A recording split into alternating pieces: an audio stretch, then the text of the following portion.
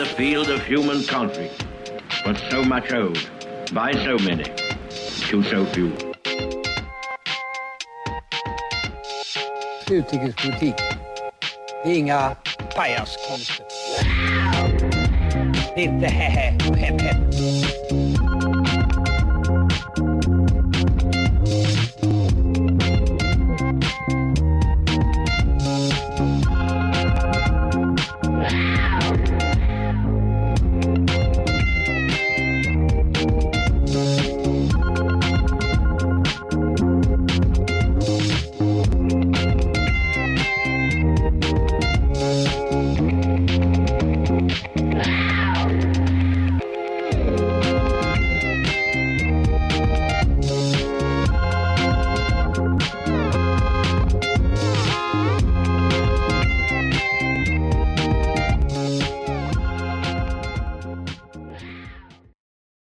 You're listening to Studentradion 98,9. We are Radio UF, back today with a very special episode with special guests from across the Baltic Sea, namely Arya. I will be hosting this episode, and here with me today in Krakow, I have Jonah.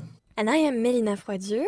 With me in the studio today is Isaac Johansson. And we'll be discussing Chinese projection of power, looking from the Olympics to geopolitics. I'm not sure who watched the Olympics of our listeners, but if you did, you probably thought that they were a little weird. Maybe not what you expected. Wait, did I say the Olympics or the opening ceremony? Oh, I'm so sorry. Let me take that back. I just meant the opening ceremony.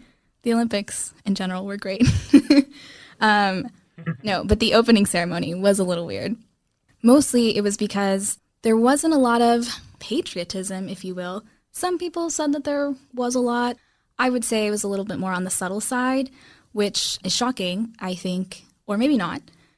Shocking because of China's history, but not so shocking because these specific Olympics were pretty contested. There were diplomatic boycotts, and there was lots of controversy, specifically because of the CCP's behavior in Xinjiang, amongst their many other problematic policies, domestically, foreign, etc.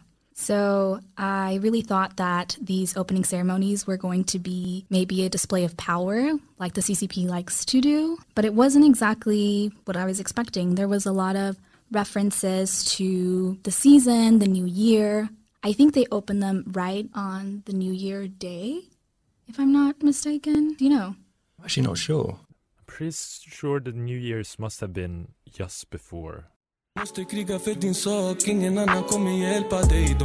You just heard Själen är svart by Sina. Du lyssnar på Studentradion 98,9. Now back to the show. The first images that you see, they're calling back to, I think it's 24 or something, 24 like natural elements, and that's their countdown to start off the ceremony. And so after that, they have a lot of children. The opening ceremony had a lot of children singing, presenting the flag. They had one child playing the trumpet, which I thought was super impressive, and he was alone, so also brave. I was a little confused as to why there were so many teenagers and children, and after doing a little bit of research, I saw that actually, first of all, other than the fact that children just scream innocence, there seems to be this Qinglang campaign, which translates to cleansing and contaminated, or cleansed and uncontaminated, which was implemented in order to reduce idol culture in China, specifically for big celebrities or athletes that have a lot of following on their platform Weibo. It seems that they've been having a lot of controversies on this platform, and because they're so public, they've been wanting to reduce this idol culture, if you will. So there was no big celebrity, there was no big singer, it was just a collective display of children, teenagers, and regular Chinese children. And there was a lot of technology, as you would expect. They had this beautiful floor that had all of these visual effects. I mean, really, it was a showcase of technology, which is not really surprising since that's something that Beijing really takes pride in. Other than that, I would point out that the music was also not very Chinese. not even from the very beginning. They had a lot of very inspirational ballads and classical music. I think the most interesting and peculiar one was when the American team walked out, and it wasn't just the American team, it was some other teams as well.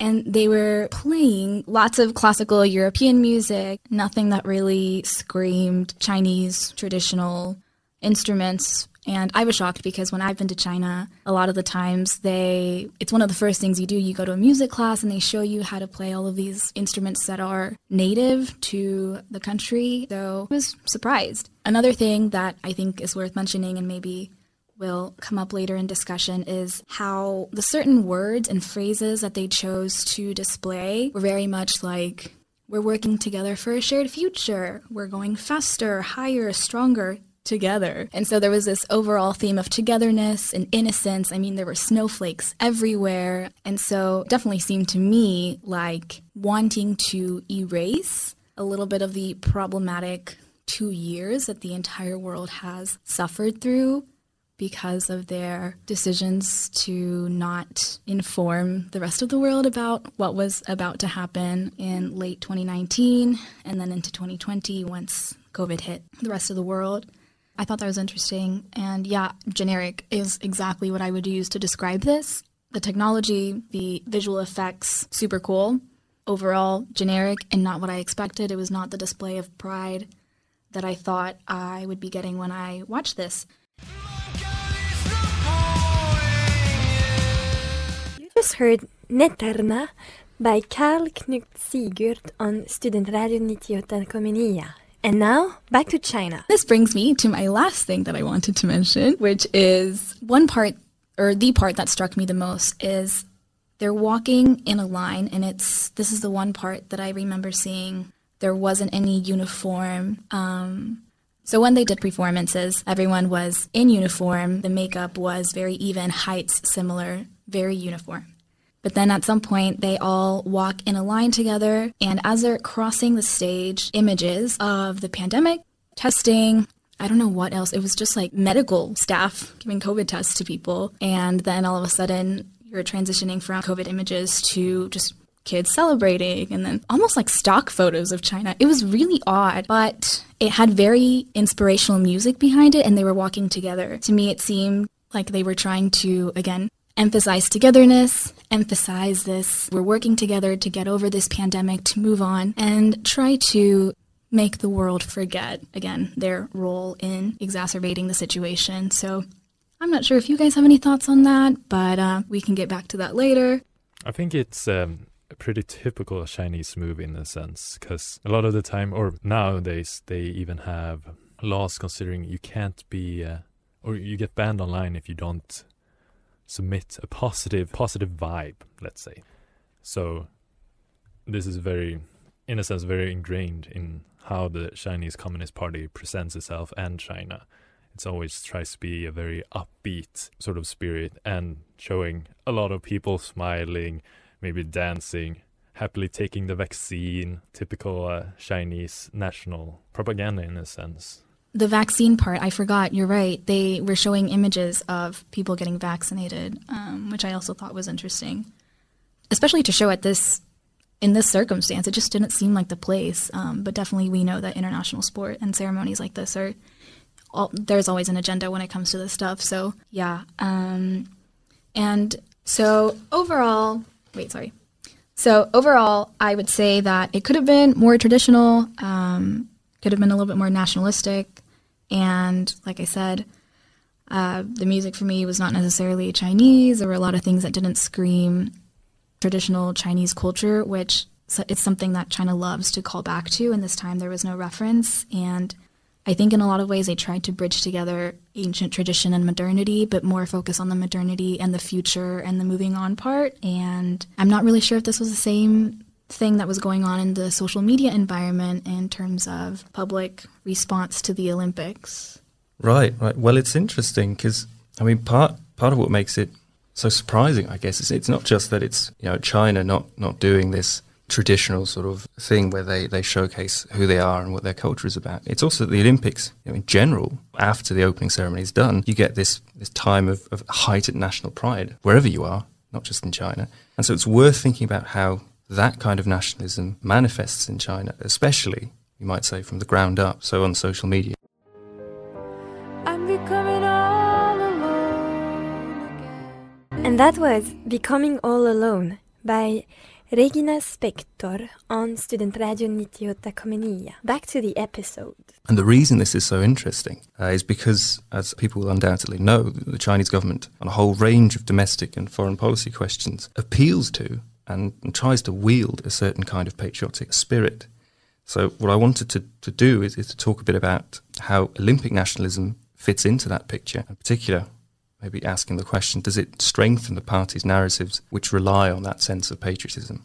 Now, in connection to this, one of the biggest things to have happened on the Chinese media sphere during Beijing 2022 was Eileen Gu's gold medal in the free ski big air competition. Now, you probably needn't have watched the Olympics to know that she was born in the US and raised in the US, but she had decided to come out for China, and it's difficult to sort of overstate how big of a star she is. She's enormous. I mean, I would probably say at this point in time, one of top 10 biggest people in China to sort of, for kids to look up to and for people to follow and to admire.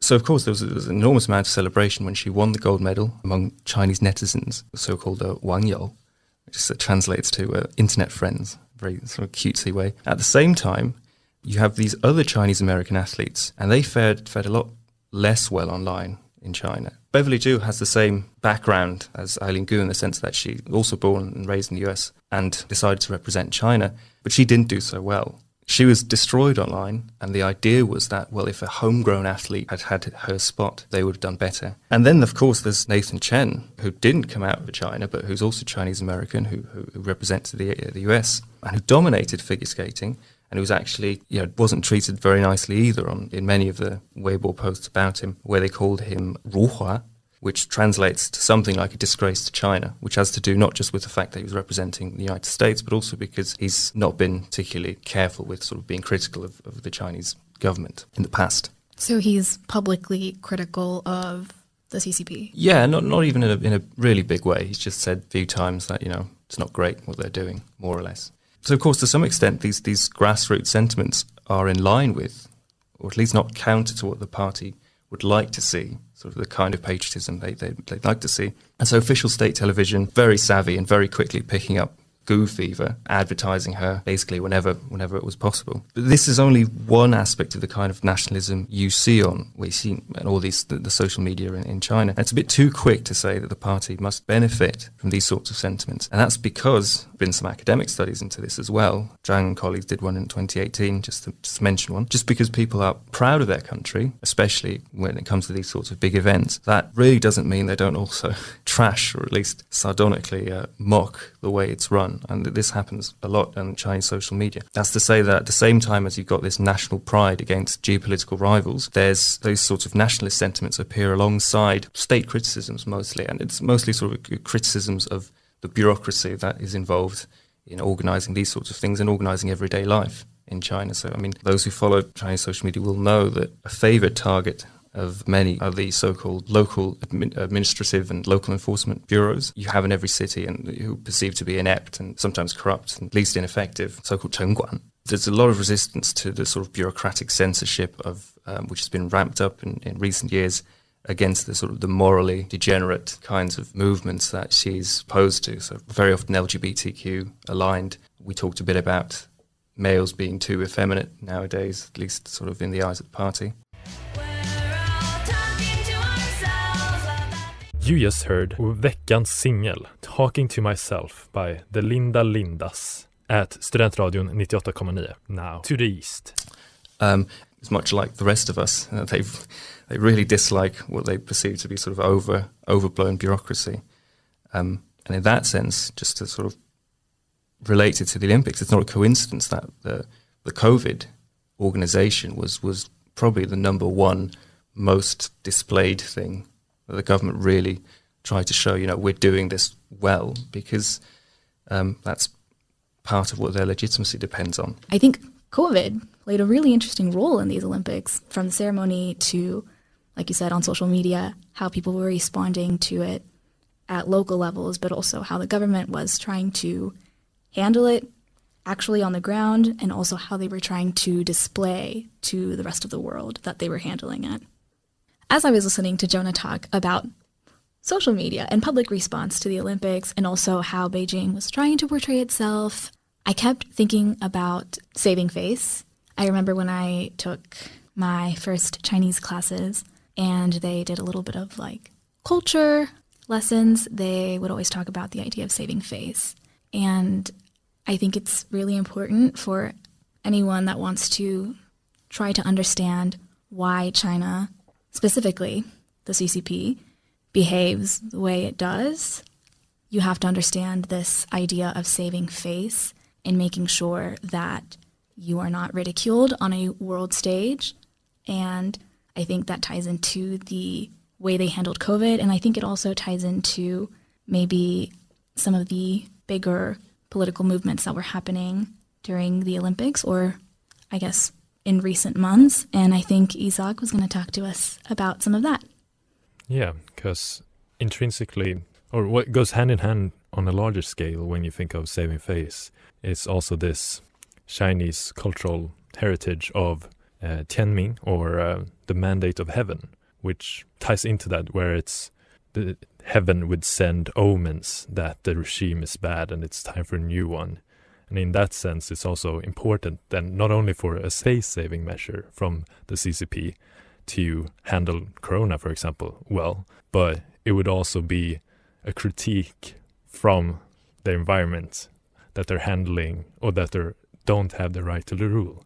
Because even though you might think, well, Isaac, I don't hear CCP proclaiming themselves to be a dynasty, but what you have to remember is, when it comes to China, history is everywhere. And to illustrate this, we start with a face-saving exercise, where after Mao died and the Cultural Revolution ended, Deng Xiaoping, who later became his successor and new paramount leader of the country, didn't want to make Mao out to be all bad. And one way they did this was they put the blame of the Cultural Revolution on Mao's wife and the Gang of Four. And to tie this back to history, he used the reference of a Chinese empress during the Tang Dynasty, who after just being the wife and concubine of one emperor, then succeeding to becoming a dowager, so an empress, or like a ruler in the shadows, that was then later, as that one man died, became the one and only empress of China, with the name of Wu Zetian. And just by uttering her name in relation to Mao's late wife, everybody in China knew the reference without further explanation. And this ties very much into how China then conducts itself in all things, because everything has a precedent in the past. This is why, for example, they emphasize the very dynasty cycles that has recently been more and more criticized as a simplistic view of Chinese history.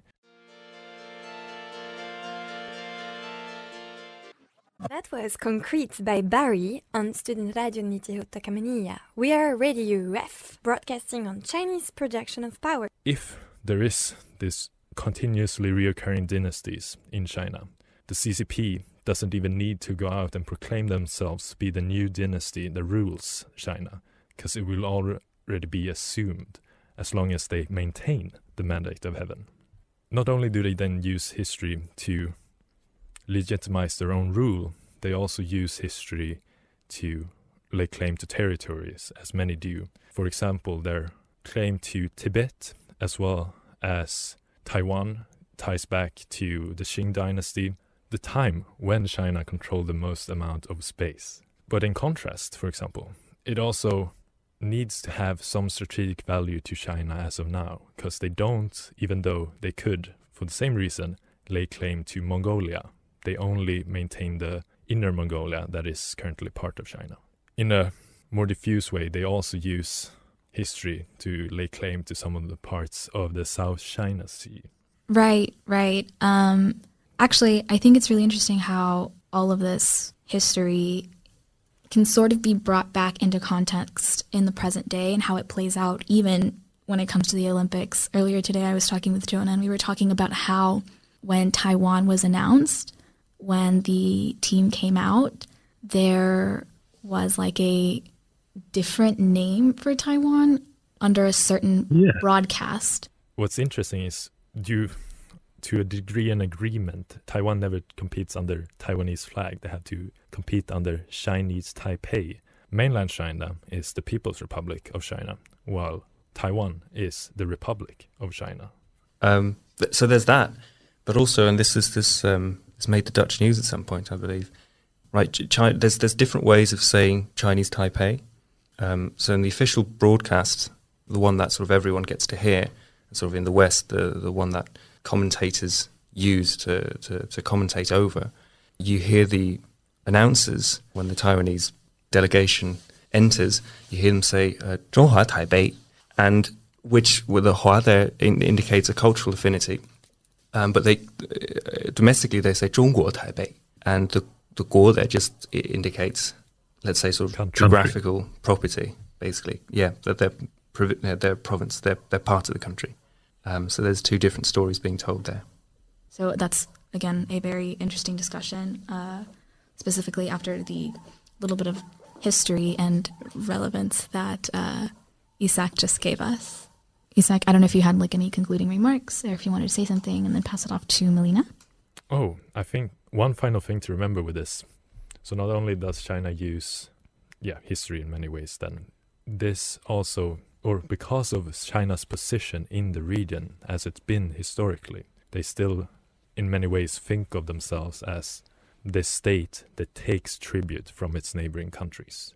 And I think that might very well tie into sort of how China conducts itself on the world stage and treats other connecting countries. I just wanna live in the booth while you destroy this truth for me. That was Free by Bakar at Studentradion 98,9. Back to Radio UF. Absolutely, Isak. And we're talking today about the projection of Chinese power. And I thought that an interesting space to look at would be the so-called Indo-Pacific. The very concepts of the Indo-Pacific, though contested, has seen a rise in recent years. It recognizes an increased connectivity between the Indian and the Pacific Oceans and highlights the growing importance of the region in global geopolitics. And this holds particularly true as the center of gravity of global economy has shifted from the Atlantic to the Indo-Pacific, and the area has emerged as a hub for global trade and energy supply. As the German Institute for Global and Area Studies explained, the Indo-Pacific is not a coherent world region, but rather a strategic space in which China and the USA, as well as other regional and extra-regional actors, compete for influence. So while all those different actors have different priorities, each of them stresses important and growing economic and security-related connections between the Pacific and the Indian Ocean region. But what I found really interesting was that a shared concern amongst most of the players in the region was the rising influence of China.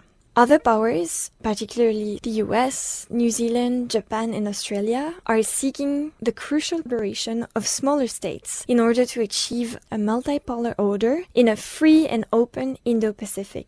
And an effective way to do so remains the provision of humanitarian or development aid. And China, not surprisingly, is particularly active in the matter. Yeah. Indeed, most of the Pacific countries' main source of foreign aid comes from Beijing, which invests generously in infrastructures and telecommunications. And a very good illustration of all that is the latest delivery of humanitarian aid in tsunami-hit Tonga last January. Because, the eruption of an undersea volcano on January the 15th devastated the archipelago, leaving its inhabitants in dire need for food, shelter, and drinking water, as the volcanic ashes contaminated aquifer sources. The relief operations had been further complicated by COVID-19, as international as well as local humanitarian actors worked together towards the effective delivery of what has been called contactless humanitarian aid. Foreign crews were thoroughly disinfected before any operations, and each cargo was placed in isolation for 3 days, despite the urgency of needs. But most importantly, there was no direct contact between the islanders and humanitarian aid workers. But what I found very insightful was that, a few days after the natural hazards, as the relief operations were getting organized and so on, former Australian Prime Minister Kevin Rudd tweeted that Australia must be first and foremost giving assistance to Tonga, and that failing that, China will be there in spades. And I thought that this really highlighted how humanitarian operations were also embedded in a broader geostrategic competition between actors with an eye on the Pacific. And I don't know, it just struck me how humanitarian aid really can be a way of trying to, getting the favor of small nations that matter for geopolitics and so on. But yeah, then I decided, not to stop at these big geopolitical interests, but to actually look at what the small Pacific nations want and what role they want to play in this Indo-Pacific geostrategic space, whatever. And what I found was that while China and others are courting those small Pacific states, hoping to develop military bases on their turquoise atolls, the Pacific island countries are really seeking to exert autonomy and agency, not only in the region, but also on the global stage. And so they're developing the idea of a blue Pacific, attempting to forge a collective pan-oceanic identity that really reflects their shared interests as custodians of that space. Because, they're all strongly affected by climate-related issues, and they've really emphasized their desire to lead sustainable ocean governance, beyond all those power competitions. And what I found super insightful was that in the Pacific Islands Forum's Bow Declaration, which was a declaration on regional security, all those states declared that the single greatest security threat was not China, but rather climate change.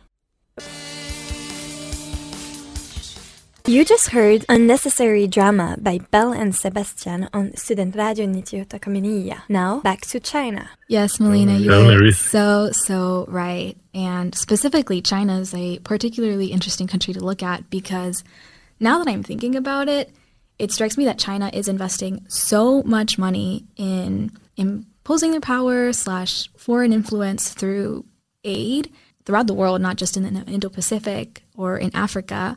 Actually, I have a friend that went to Africa, I would say 1.5 years ago, and she said that everywhere you go, you see the trucks with the materials, and it's all in Chinese.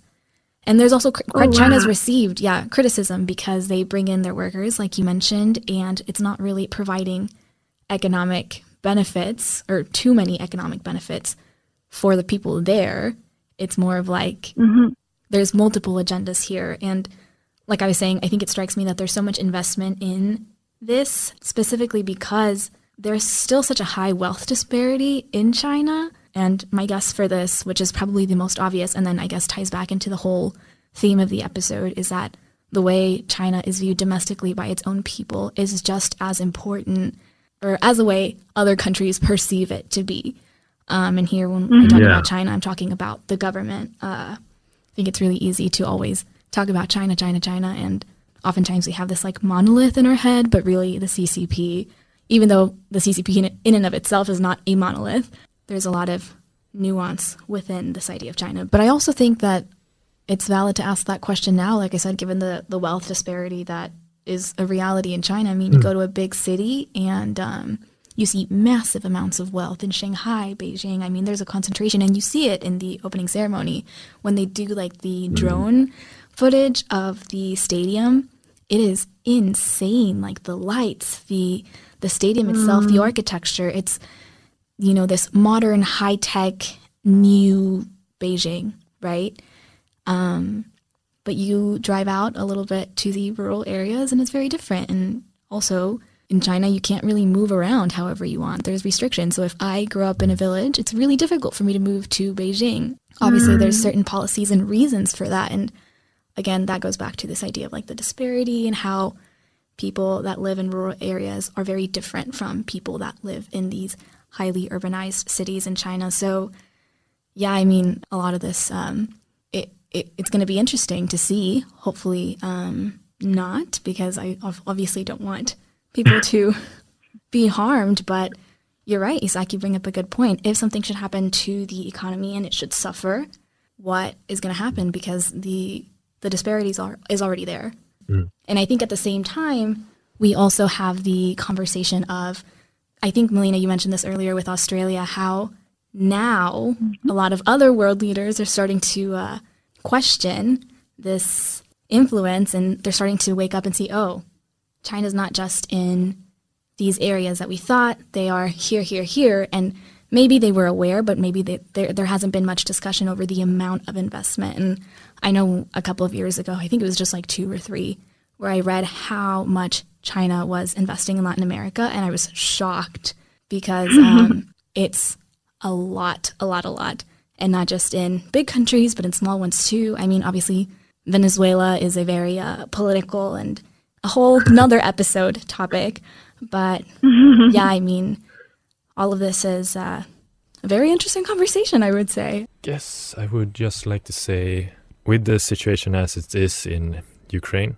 we also have to be mindful, or some people have made the comparison to Taiwan, and currently it seems unlikely that the situation would develop similarly for Taiwan, though there is something we need to pay close attention to, because especially coming up on the 100-year anniversary of the founding of China, I think, if I remember correctly, they have an explicit goal of reuniting the whole of China, claiming what all they own. Yeah, there's a lot of people that have written books and speculate over what, China's long game is, and 2049 is going to be a interesting year. I know that a lot of people are expecting different things, but you're right, there is talk of reuniting China, and it's something that Xi has said in speeches, and that has been not only reiterated by him, but other government officials, and it's why there's a lot of tension over the military exercises in Taiwan that have been escalating, I think, recently in September or October, I believe, was the most, recent. As well as the constant flyovers. Yeah, exactly. And like I said earlier, a whole nother podcast episode discussion, which I hope we get to have with you. Thank you so much for joining us. It was truly a pleasure. Yeah, it's been great fun sending with you. And when China is the topic, there's always things to talk about. Thanks a lot for the invitation, guys. Best of luck with the continuation of The Common Room. Let's keep the conversation running. Thank you so much to all of our listeners.